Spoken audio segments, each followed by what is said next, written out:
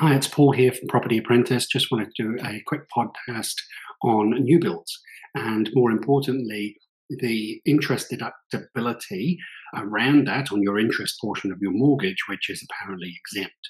Now, there's lots of companies and lots of people I've been talking to are going, oh, let's buy a new build because it's exempt from the tax rules and it isn't a 10-year bright line test. Well, I'd just like to say, if you'd like to go to the government's website and the IRD, that is currently incorrect. The wording they used was probably, and for both. So if you go to the IRD's website, you'll actually see that it's still in consultation. So we don't know yet what makeup that interest deductibility might be on a new build.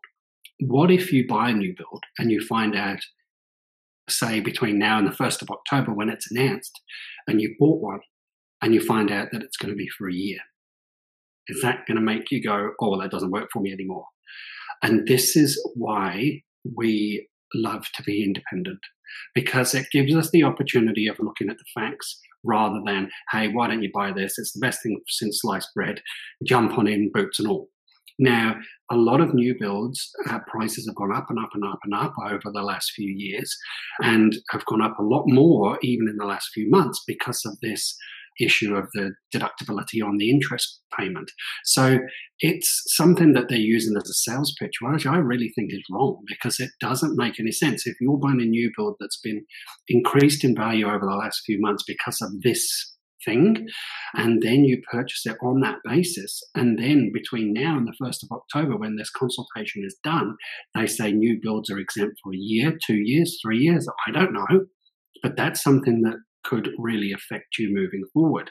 And new builds don't tend to work as well as existing properties on a return basis, on the rent coming in, payments going out, etc. So you may find, and definitely over the next few years, 3-5 years, we're going to see interest rates go up. So if you get out of that 3 years and you can no longer deduct the interest because that's what they come up with, then, and you're also then going on to a higher interest rate, it's really going to hurt you. It's going to be like a double whammy. So please be careful around what you're being told. Do your own research, talk to your accountant, and actually make sure you're getting some good independent advice. And that's why we, as a company, my wife Debbie is a financial advisor, so we can be independent with the people that we meet. The other thing that I think is quite interesting as well is that a lot of people think, well, I'll buy a new build because it's 20% deposit, 80% lending. Existing stock is 40% deposit, 60% lending. There's plenty of banks out there that will still do 20% on both. So don't think that's the only reason that you're doing it, because you haven't got enough deposit. And don't forget that what all governments need and the country needs is good landlords that look after their clients, their tenants, and want to help them to, obviously, it's a retirement process for people over a period of 5, 10, 15 years, but you're still providing an essential service. And I think all governments agree with that, and they like good landlords, which is great. So I wouldn't be too hung up about existing stock, because I still think it works. And I think the thought around it was to help the market by investors buying new builds. I don't think that's helping the market, because if the investors are buying them, does that mean that first-time buyers are only buying existing? Absolutely not. Some first-time buyers will be buying new stock in suburbs that meet their purchasing rules and what is affordable for them, but they're still wanting to buy new builds as well. So I think it needs to be a level playing field, to be honest. I don't think it's the best thing that they've ever thought of, but it's happened, and that's fine. One thing I think that a lot of people aren't understanding is you can still claim deductions from your rental property. So you can still claim the deductions of your property manager, your rates, etc., that you get through the year. And in reality, depending on obviously the value of the property and what the property is returning you, it might be a $3,000-$5,000-ish per year difference. Now, think about it in this perspective. if it was 10 years, and let's say $5,000, you pick your figure, you know your property. If it was that, times it by 10. So $50,000 over 10 years, if it was $5,000 a year. Is that going to stop you investing? Do you not think that your property is going to go up more than $50,000 for your retirement in the long run? I think what we will find is people that get it wrong and purchase the wrong kind of property that doesn't perform well now at low interest rates are going to find themselves in a world of hurt when interest rates increase. But that's got nothing to do with the tax deductibility. And don't forget, with that tax deductibility, if you currently own rental properties or you've bought an existing property, that 100% tax deductibility on your interest portion after you've done all your property management, etc., is still there until the 1st of October this year.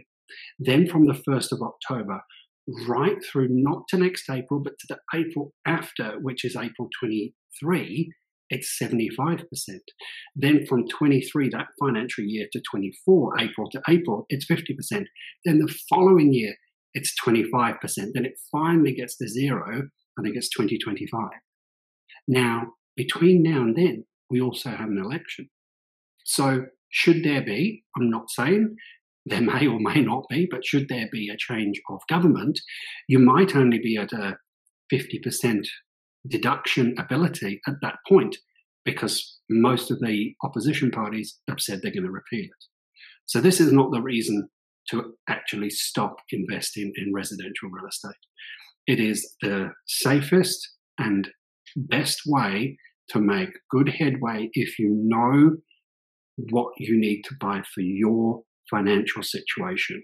And that's why Property Apprentice has its own financial advisor, Debbie, my wife, the other owner, that we can then assist you to make sure you're not doing silly things and you're thinking future from here. And if you also put into perspective, I'll leave you with this. In Australia, if you buy a property in Queensland, a relative $500,000-ish property, you will pay stamp duty on that property, which is about $23,000, I think, in Queensland on that kind of property. Now, that is nearly 10 years of these interest deductions. So when you put into perspective, we don't have stamp duty. So has it stopped them because of that extra tax? Is it going to stop us because of this extra tax? Absolutely not.